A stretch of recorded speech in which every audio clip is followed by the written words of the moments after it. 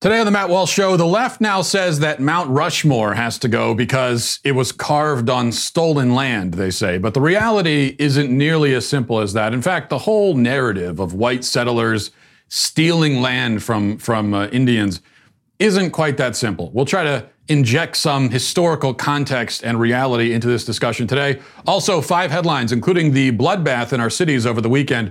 Where is Black Lives Matter on this? They're nowhere to be found. And an education council meeting in New York descends into total leftist insanity. You have to hear it and see it to believe it. But, you know, it raises a question of why would anyone send their kids to public school at this point? I think there's just no excuse to do that. So we'll talk about that today and so much more. All of that on the way. But we start here. The latest monument to come under fire by the left, as I mentioned, is one that they'll probably need more than a chain and a band of vandals to pull down. Mount Rushmore is, according to the media, a symbol of white domination and, quote, white supremacy. And even worse now, it's the site of a President Trump speech. So that's the ultimate historical atrocity. And so it must be, as a recent New York Times article put it, reconsidered. We have to reconsider it. Seems a little bit late now to reconsider it, if you ask me. Oglala Sioux President Julian Bear Runner believes the monument should, quote, come down. But these are giant 60-foot faces carved into a mountain, by the way. He says it has to come down, but not via explosives. So, because blowing up a 60-foot face carved into the side of a mountain would, Bear Runner concedes, probably cause more damage than whatever unspecified damage is caused by its continued presence in the first place. So what are we going to do? Maybe we put a tarp over it.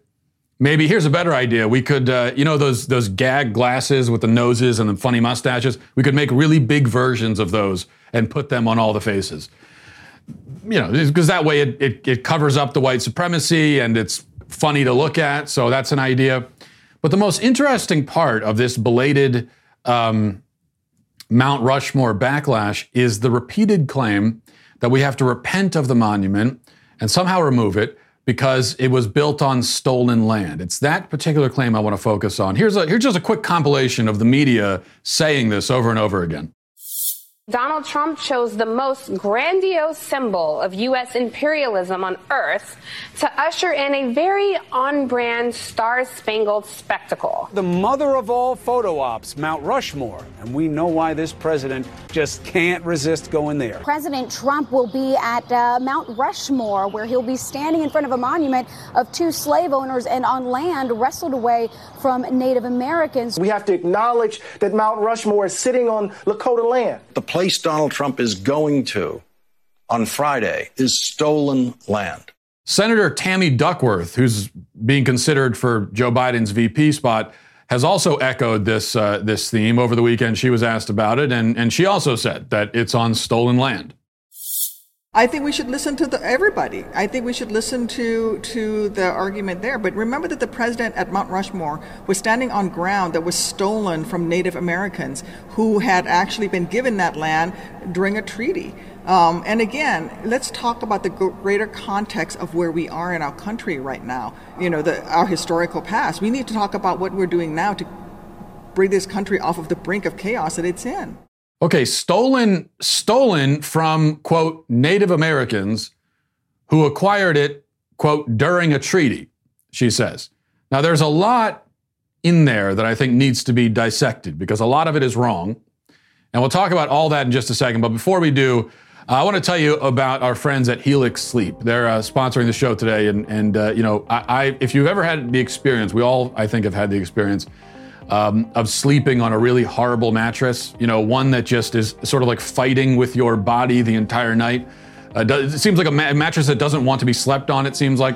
And if you have a mattress like that, it can do a number on you. Because if you're not sleeping well, then you're not going to be living well and everything else. That's why you need Helix Sleep. Now, Helix Sleep has a quiz, takes just 2 minutes to complete. I've done it myself. And it matches your body type and your sleep preferences to the perfect mattress for you. So if you like mattresses that are really soft or really firm, if you sleep on your side or your back or your stomach, however you sleep, whatever you like in a mattress, they're going to specify it to your unique taste. You don't need to take their word for it either. Helix was awarded the #1 best overall mattress of 2019 and 2020 by GQ and Wired magazine. Go to helixsleep.com/Walsh, take their 2-minute sleep quiz, and they're going to match you to a customized mattress that will give the best sleep of your life. I'm telling you, I have one of these mattresses myself, and I can absolutely attest to that. Right now, Helix is offering up to $200 off and free pillows with all mattress orders for our listeners at helixsleep.com/Walsh. That's helixsleep.com/Walsh for up to $200 off your mattress order. Go there now. So, Tammy Duckworth, as so many leftists tend to do, you know, she speaks of Native Americans as if they're all this homogenous, unified group.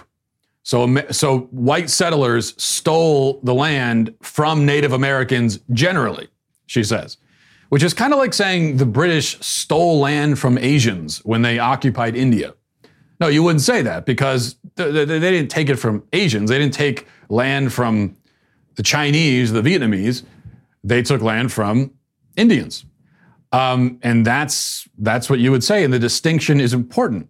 In fact, leftists usually would be the first to tell you that it's racist to erase or minimize or ignore these kinds of distinctions, to act like there's no difference between someone from one Asian country or another, or no difference between one Indian tribe and another. They would usually say, that's racist. Yet in this case, they're doing it themselves. Why is that? Well, I think there's a reason why the "we stole the land" crowd is often sort of hesitant to get specific on the matter of who exactly we stole this land from, whether it's the Black Hills in South Dakota or any other plot of land that we supposedly stole. Now, the problem, I think, is helpfully illustrated by this PBS article, which says the Black Hills were appropriated, and this is a claim not just by PBS, but anytime the media gets more specific, they're going to tell you is appropriated from the Lakota Sioux tribe, who were, according to PBS, quote, the original occupants of the area. Now, that is, if you have any understanding of history at all, that is an absolutely ridiculous claim. It would be like me saying that I was the first person to ever fly. I invented human flight when I took a plane from Baltimore to Charlotte last March. In fact, that would be less ridiculous, because the Lakota Sioux were thousands of years removed from being the first people, the original occupants of the Black Hills. There has been a human presence in the Black Hills since prehistoric times, going back over 10,000 years. And from that era until the U.S. stole it, allegedly, many groups of people have fought, often quite brutally, for control of that region. Slightly more recently, the Arikara tribe moved in around the time that Columbus sailed the ocean blue, around the late 1400s, early 1500s. The Cheyenne, the Kiowa, the Crow, other tribes all arrived in short order to fight for their own share of this coveted mountain range. Finally, after hundreds of years of this, the Lakota, the alleged original occupants, came in the 18th century and drove all the other competitors away and established control of that area. Now, when I say drove away, it's worth noting that for Indian tribes, driving competitors away often meant murder, pillage, torture, scalping, and similar methods. The U.S. did not take the Black Hills from its original occupants. The original occupants had long since been exiled or exterminated by other Native American tribes. The U.S. arrived and was formed and founded thousands of years too late to take it from its original occupants.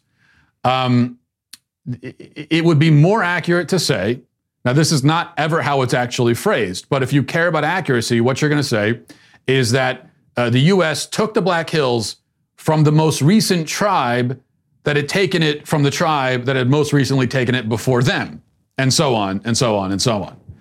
Now, this is not mere pedantry, okay? This is not, I'm not being pedantic and getting into like splitting hairs here. The point is that white settlers and pioneers, by trying to claim and conquer new land, were not introducing some new horror to the continent. It wasn't like they were doing something that these Indian tribes were scandalized by because they'd never heard of anyone doing this before. Okay, now the Indian tribes would have been angry, about being moved out of their land, but they weren't scandalized by the concept the way that we are now, because this is exactly what they were doing to other Indian tribes for thousands of years. The white settlers were playing the same game of conquest that Indian tribes had been playing, that all people everywhere across the earth had been playing since the dawn of human civilization. It is just absurd to treat the theft of land by Europeans and Americans as a unique evil for which we must repent and take down our monuments in shame and weep and cry and just over and over and over. We never stop talking about it. What a terrible evil. We stole this land. We don't deserve to be here. My God. Wars of conquest had been waged in this part of the world for thousands of years before any white man graced these shores.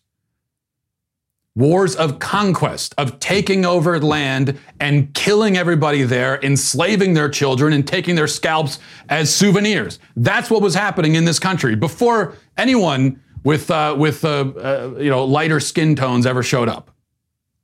Slavery, torture, killings, rape, pillage, all of these were utterly common features of Indian conflict. Anyone who says otherwise is lying or stupid.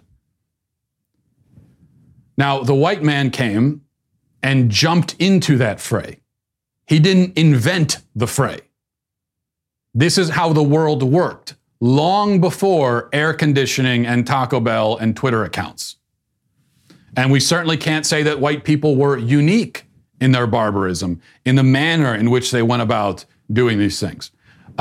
Such claims are rendered absurd by even a cursory study of tribes like the Comanche, who were known to torture babies to death and roast people alive.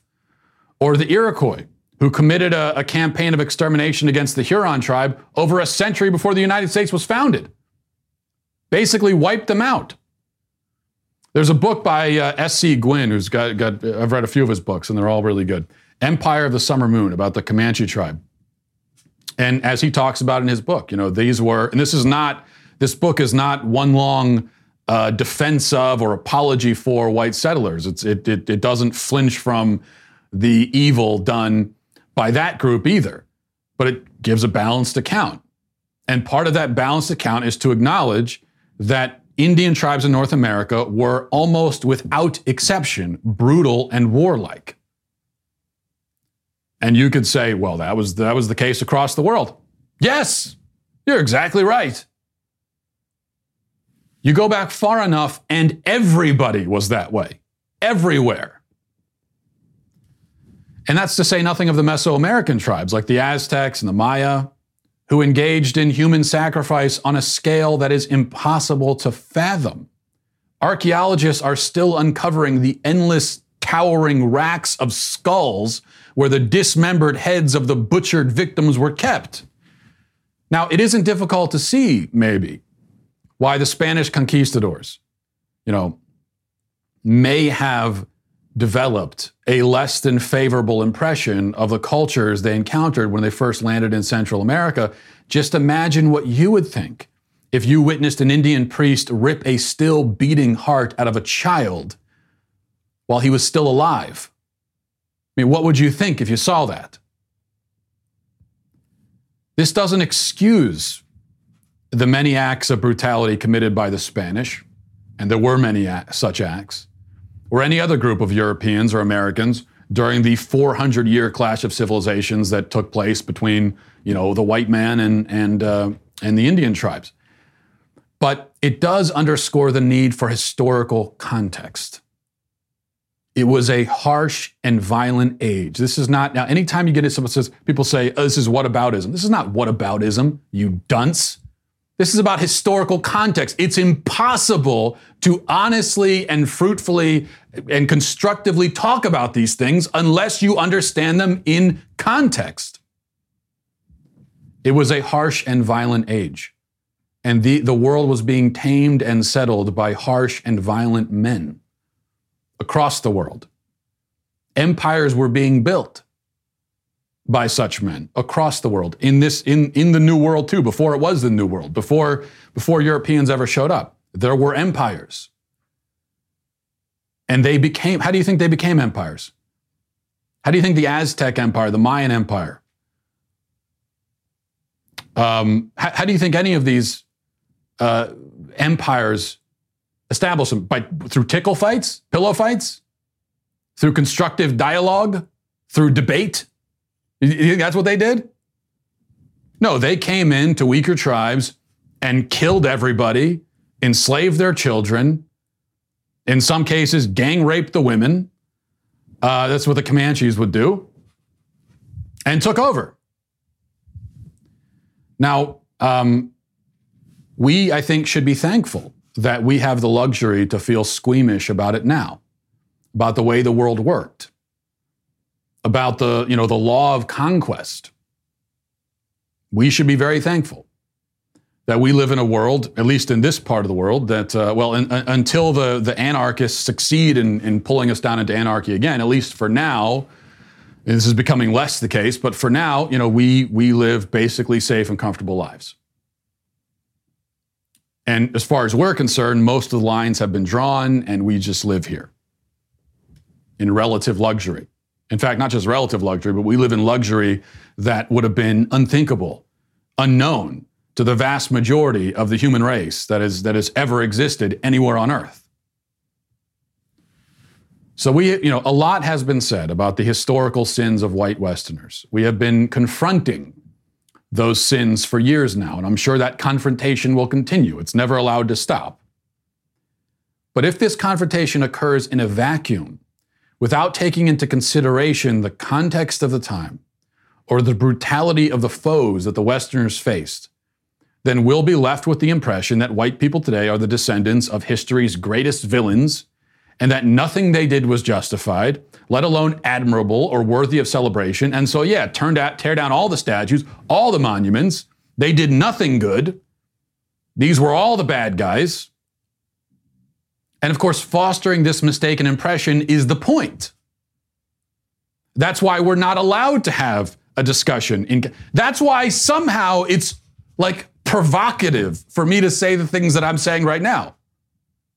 According to some people, it's not just provocative, it's outrageously offensive and racist. All I'm saying is verifiable historical truth. Should not be provocative at all to point out that 300 years ago, 500 years ago, 600 years ago, 1,000 years ago was a brutal time. Everybody was violent and lines were drawn through killing each other. To most people in the world, hundreds of years ago, the idea that you should just respect someone's boundary and the land that they claim for themselves, even if they can't defend it, that idea to most people across the world would have been absurd. It would have been ridiculous. It would have been ridiculous to many Indian tribes. The idea that they should just, okay, well, that's your land. You can't really, we're stronger than you and we have better technology. And we want that land for our hunting ground because you've got a lot of buffalo in your land and everything else, and you've got resources we need. But that's you were there first, and so we'll just let you have it. The very notion of that would have been laughably ridiculous, because if they couldn't defend the land, you took it. Your right to your land extended as far as your ability to defend it. That, again, was the reality across the world for thousands and thousands and thousands and thousands of years. And I think that context matters. It doesn't matter in assessing the objective morality of the things that happened in the past. Murder is murder and is always evil. Stealing what is not yours is stealing and is always evil. Doesn't matter if it happens in the year 2020 or the year 1020, right? But assessing the moral culpability of the people who commit these acts, that's where historical context really matters. So I have to say this again because it's important. And this is where I'm always going to be misconstrued. And probably it doesn't matter how much I emphasize the point, I'll still be misconstrued because a lot of the misconstruing that goes on is willful. But still, I will emphasize it again. I'm not saying that 500 years ago or 300 years ago or whatever, that it was okay to take land or kill people or pillage or do any of that stuff. What I'm saying is assessing the moral culpability of the people who engaged in those acts requires an understanding of historical context. Historical context is relevant to the question of culpability, not so much of the objective moral truth of the matter. And that's it. Okay, we will move on to our headlines, but before we do, I want to tell you about Paint Your Life. Having nice artwork on your wall in your house this is something I'm only recently discovering even though I'm 34, I'm just now entering adulthood, like so many people in my generation, and realizing that, if you have a home, you got to have artwork, and Paint Your Life, you couldn't ask for a better place to go to get meaningful artwork and beautiful artwork. If you're looking for a way to feel connected to the loved ones who you can't be near, you've got to try paintyourlife.com. Get a professional hand-painted portrait created from any photo at a truly affordable price. You can choose from a team of world-class artists, and you can work with them through every detail to make sure that everything is perfect. They're very responsive. If you have something you want to change or an adjustment you want to make, they're going to be there. They're going to help you. It's a very user-friendly platform, and it lets you order a custom-made hand-painted portrait in less than 5 minutes. Quick and easy process. And I was shocked by how affordable it is as well, given that these are real artists making true artwork out of pictures that already are so meaningful to you. At paintyourlife.com, there's no risk. If you don't love the final painting, your money is refunded, guaranteed. And right now, as a limited time offer, get 20% off your painting. That's right, 20% off and free shipping. To get this special offer, text the word MATT to 64,000. That's MATT to 64,000. Text MATT to 64,000. Paint Your Life. Celebrate the moments that matter most. Okay, number one, it was a bloody weekend. 5 children were killed in our cities over July 4th weekend. All of them black children. 9 people were shot in Baltimore. 69 people were shot in Chicago. 16 of those were killed. 25 were shot in Atlanta in a 24-hour period on Sunday, including an 8-year-old girl who was killed right near the spot where Rayshard Brooks was justifiably shot in self-defense by police. But there have been protests going on there because of that justified shooting of a violent criminal.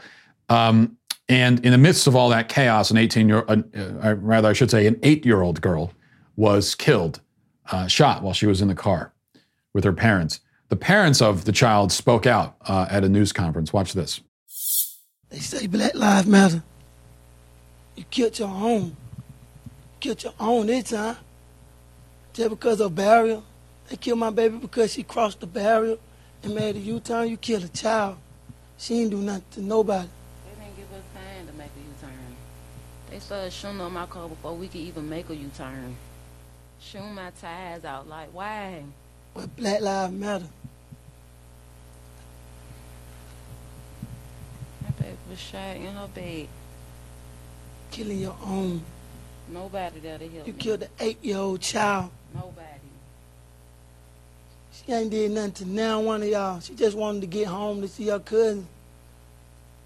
That's all she wanted to do. She just wanted to get home. So now you watch that very gut-wrenching video of grieving parents, and you see in tragic detail the total absurdity of the Black Lives Matter organization and the destructive movement that it has helped to launch. Because BLM has nothing to say about this child or for this child or on this child's behalf. There will be no protests, no riots, not for her, not for any of the other 4 children killed this weekend or any of the dozens of other people killed in general just this past weekend in our cities. Now think about this. 9 unarmed black people were shot and killed by police all of last year. 9. Only a couple of those shootings were questionable. Most of them were justified. 25 people were shot in Atlanta in 24 hours. Now, Black Lives Matter tells us the first thing, the 9 people, that's a horror worthy of rioting and protesting. The second thing, the 25, is not. 9 people in a year versus 25 in a day. In one city. 9 people across the country in a year versus 25 in a day in one city. Which is the greater epidemic? Which is the greater crisis? Which is affecting communities more? To reinforce the point again, compare 9 unarmed black people killed by cops in 1 year to nearly twice as many black people killed in Chicago in 1 weekend. There are dozens of ways to frame this. 9 unarmed black people killed by police versus 5 children killed in 1 weekend. Now, the Black Lives Matter. If the name of their organization was something like Police Brutality is Bad, PBB instead of BLM, well, then they'd have a little bit more of an excuse to ignore the carnage in our cities as they're doing. But the name of the organization is not Police Brutality is Bad. The name of the organization is Black Lives Matter. They're supposed to be fighting for, defending, attesting to the inherent value of black life and of all human life. That's what they would say. I mean, they would claim that, they're not saying that all lives don't matter. They're focusing on this problem of black life being dehumanized and devalued in our society. That's what they would say. And if that's their mission, and they say that it is, then there is nowhere that this mission is more necessary than in our cities, addressing the violence problem within the communities themselves. The person who shot into the car where that 8-year-old girl was sitting and killed her, that is a person who devalued her life, discarded it, treated her life as nothing. Most of these people that were killed this weekend, most of them would have been killed for nothing, for no real reason, either randomly or in robberies or in gang disputes or drug-related violence or for some other totally frivolous reason. Yet,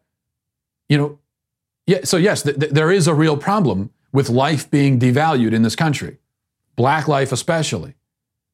But it's happening mostly within these communities, and BLM has nothing to say because they are frauds. They are total, absolute frauds. Number 2, New York City's Community Education Council District 2 had a Zoom meeting recently, and you can actually watch the entire video because it's public record. I don't know if you're going to want to do that because how long you can stomach may vary. It's really one of the most nauseating spectacles of SJW insanity that you'll ever see. If you're a little bit more optimistic, maybe you would say it's one of the most hilarious spectacles. I don't know. I can't find the humor in it as much because these lunatics are teaching our children. If not for that detail, I'd be laughing too. But the part that scares me is that these are the people teaching our children in schools. So let me just play one clip for you, just one example. Here's a Councilwoman Rachel Broshi taking another council member to task for committing the sin of allowing a black child to sit on his lap. Now, I'm not joking here. She's offended that a white man let a black child sit on his lap, and somehow that makes the other guy racist. Watch. It hurts people when they see a white man bouncing a brown baby on their lap and they don't know the context. That is harmful. That makes people cry. It makes people log out of our meetings. They don't come here. They don't come to our meetings. And they give me a hard time because I'm not vocal enough. And I'm not trying to be a martyr. I'm trying to illustrate to you that you think you think I'm a social justice warrior and you think I'm being patronizing and I'm getting pressure for not being enough of an advocate. And I take that to heart and that hurts me. And I have to learn to make how to be a better white person. I would like to know. You don't have people telling you that. I would like to know before this meeting adjourns how having my friend's nephew on my lap was hurtful to people and was racist. Can you please explain? Tom, I've explained it to you. You can Google, you can read a book. Read Ibram Kendi. Read white fragility. Read how to talk to white people. No, it's not my job to educate you. You're an educated white man, right. and you can read a book. My friend is going to educate you. Oh, dear God. Dear God. Do you see why I'm such an advocate for homeschooling? These people have entirely lost their minds. We are watching as leftism descends completely into insanity. We are witnessing a collective descent into madness, perhaps unlike anything the world has ever seen before. And it is at the tip of that spear is the public school system.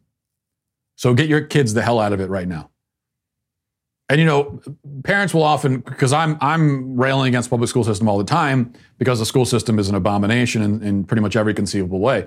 And what I hear from parents a lot is that they don't want to send their kids to public school, but they don't have any other option because they can't homeschool because they both have to work, or it's a single parent household, and they can't afford private school. What else are they supposed to do? And we're getting to the point where, I mean, really any other option. Send your kids into the woods to be raised by coyotes, okay? Anything would be better. Really, anything would be better than sending them into the public school system. We are quickly approaching a point where they're just, it would be difficult to come up with a solid justification for willfully subjecting your kids to this. Number 3, here's something. Check out this viral photo of a maternity. It's a maternity photo shoot, which is a thing, I guess, where pregnant women get professional photos done of themselves because people have an insatiable appetite to see pictures of themselves, and any opportunity is a good one, it seems. So there's a twist, though, here. Here's the pictures. And she says, as you can see, her pregnant belly is covered in bees. The queen says, "The queen is tethered to my belly inside of a cage. We just dumped the bees on me and they naturally began to beard. I was terrified as I am allergic, but it was worth it." So can I just say, I had to mention this because as a beekeeper myself, can I just say that I do not endorse or support the trivialization and objectification of bees, as you see in that photo there. I'm not concerned about the fact that how dangerous it is for people. That's not my point. Bees should not be objectified in this way, or commodified, or otherized in the way that you see in this photo here. I'm absolutely outraged by that.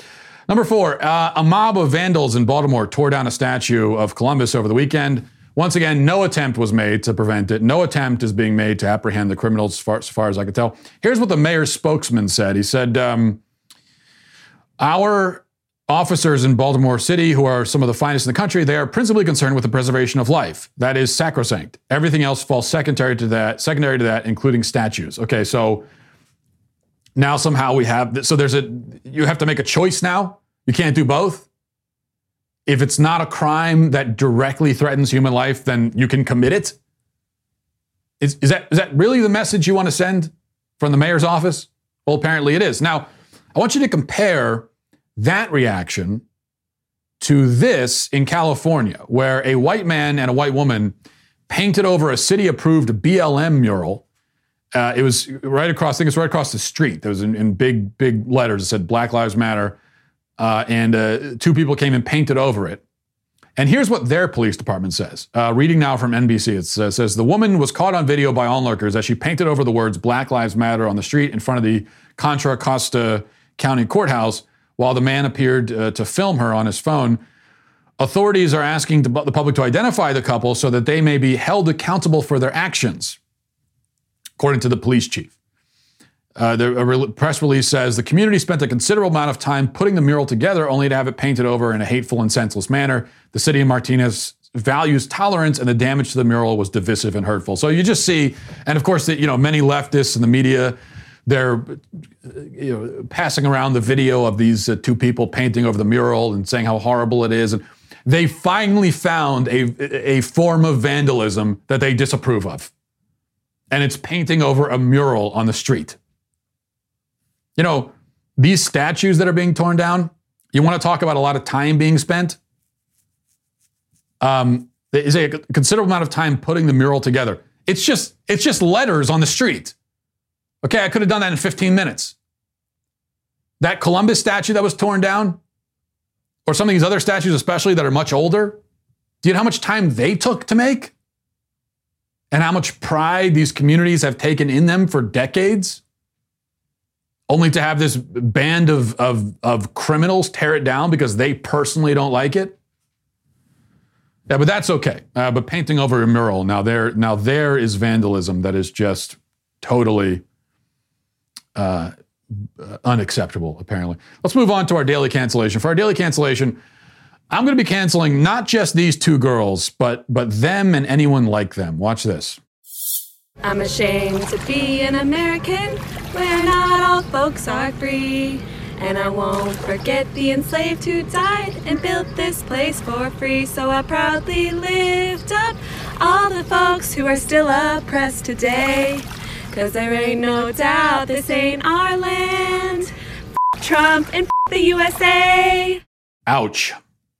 Another cringe challenge there. That's a tough one to get through. That's difficult. And the worst part is that they had to sit down and rehearse this and plan it and probably write it and practice it. They had a little bit of choreography in there too. And from the sound of it and the look of it, it seems like they're at the pool.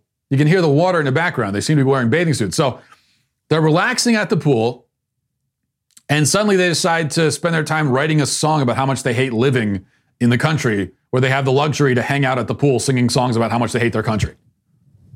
Just imagine having a mind that works that way, where you're sitting there, it's July 4th weekend, you're in the sun, you're having a drink, maybe drinking some lemonade, relaxing, and you turn to your friend and say, you know, I really hate it here.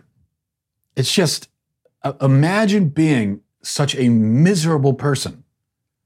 But as I say, I'm not just canceling them, I'm canceling anyone like them, like, for example, these people as well.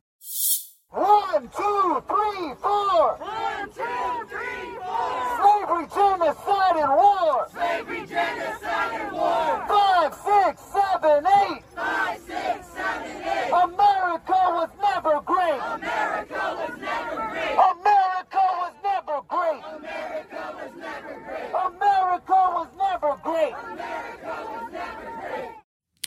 So a cute little rhyme there, not quite as inventive or elaborate as the girls singing the other song, but as you see, these are all well-dressed, well-fed, privileged brats chanting about the inherent evils of the country that allows them to burn its flag in the middle of the street without consequence. Now, it should go without saying that if they tried that stunt in many other countries across the globe, they'd all be dead or in shackles before they got to 5, 6, 7, 8. Now, I mean, if you look in India, for example, you can be imprisoned for wearing clothing with the Indian flag on it, much less burning the flag in the middle of the street. In Malaysia, 9 Australians were sent to jail for 3 days for wearing Speedos decorated with the Malaysian flag. The slightest disrespect of the flag in Saudi Arabia, it will be met with extremely severe punishment, and that includes flying the flag at half-mast. Even that is considered to be flag desecration and punishable by prison time. So, or worse, this is Saudi Arabia we're talking about. But of course, these protesters don't have to worry about that because they live here, where they have, in fact, not just freedom, but much more freedom than they should have. They have freedom, for example, to burn buildings and destroy public property. That's freedom they should not have by any reasonable, point of view, but they do. But the fact that they live here, that's the interesting part. And this is why all of these people are canceled.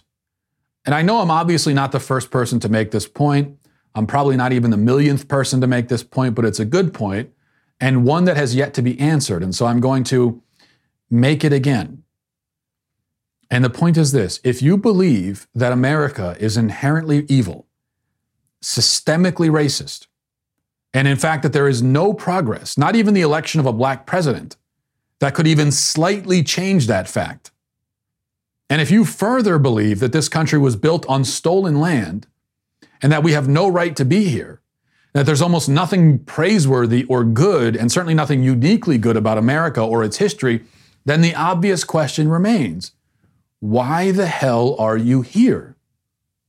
Why don't you leave? There are 195 countries in the world. We're just one of them. That leaves you 194 other countries you could go to. 2/3 of those countries are in largely non-white, non-Western areas. Why don't you move to one of them? Seriously, why not? This is not a rhetorical question. I really want to know the answer.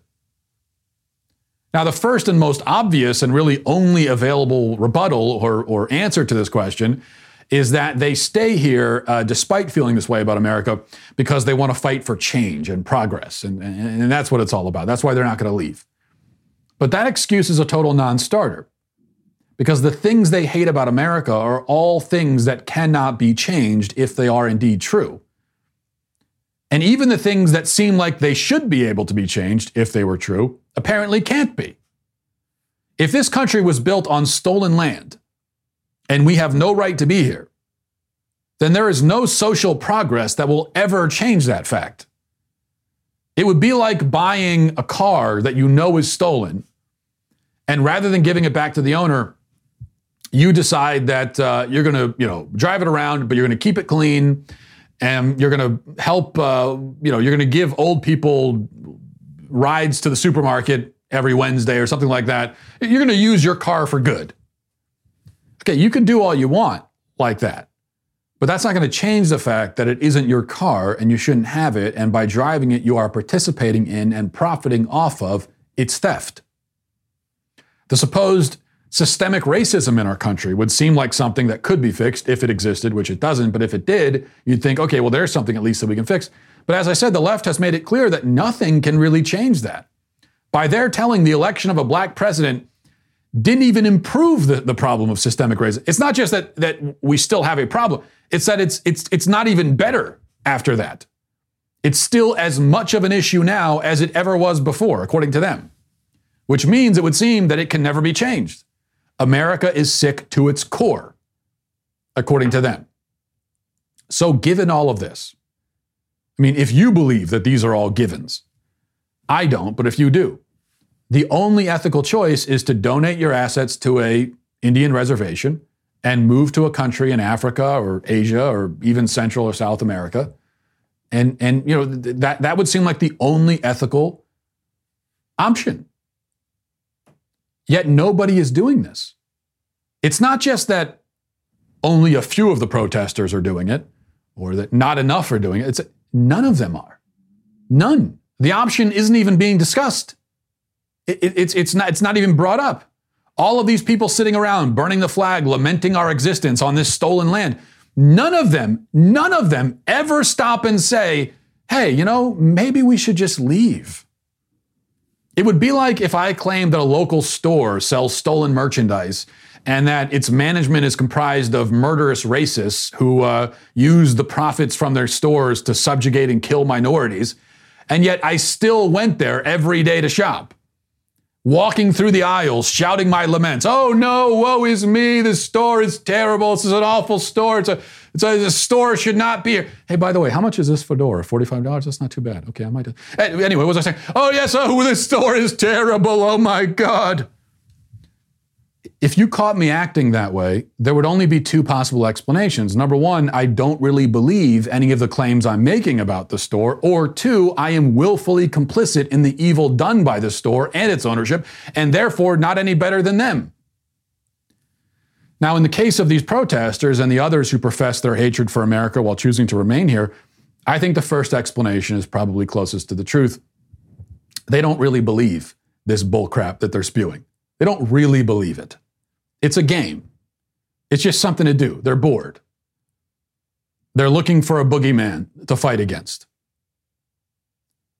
And so they're out there acting like they're freedom fighters, struggling against an enemy that doesn't exist.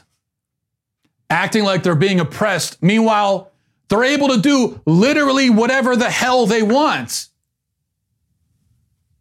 Yet you're so oppressed that you can go and burn down a freaking building and steal all the merchandise and nobody will arrest you for it.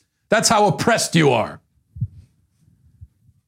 Now, as I said, it's not just that you're more free than anybody else in the world. You're way more free than you should be. Because that's a freedom nobody should have. Yet, if you're on the left and you're a quote-unquote protester, you have that freedom.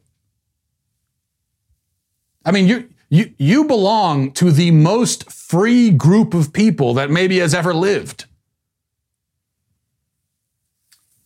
So no, I don't believe that they believe what they're saying.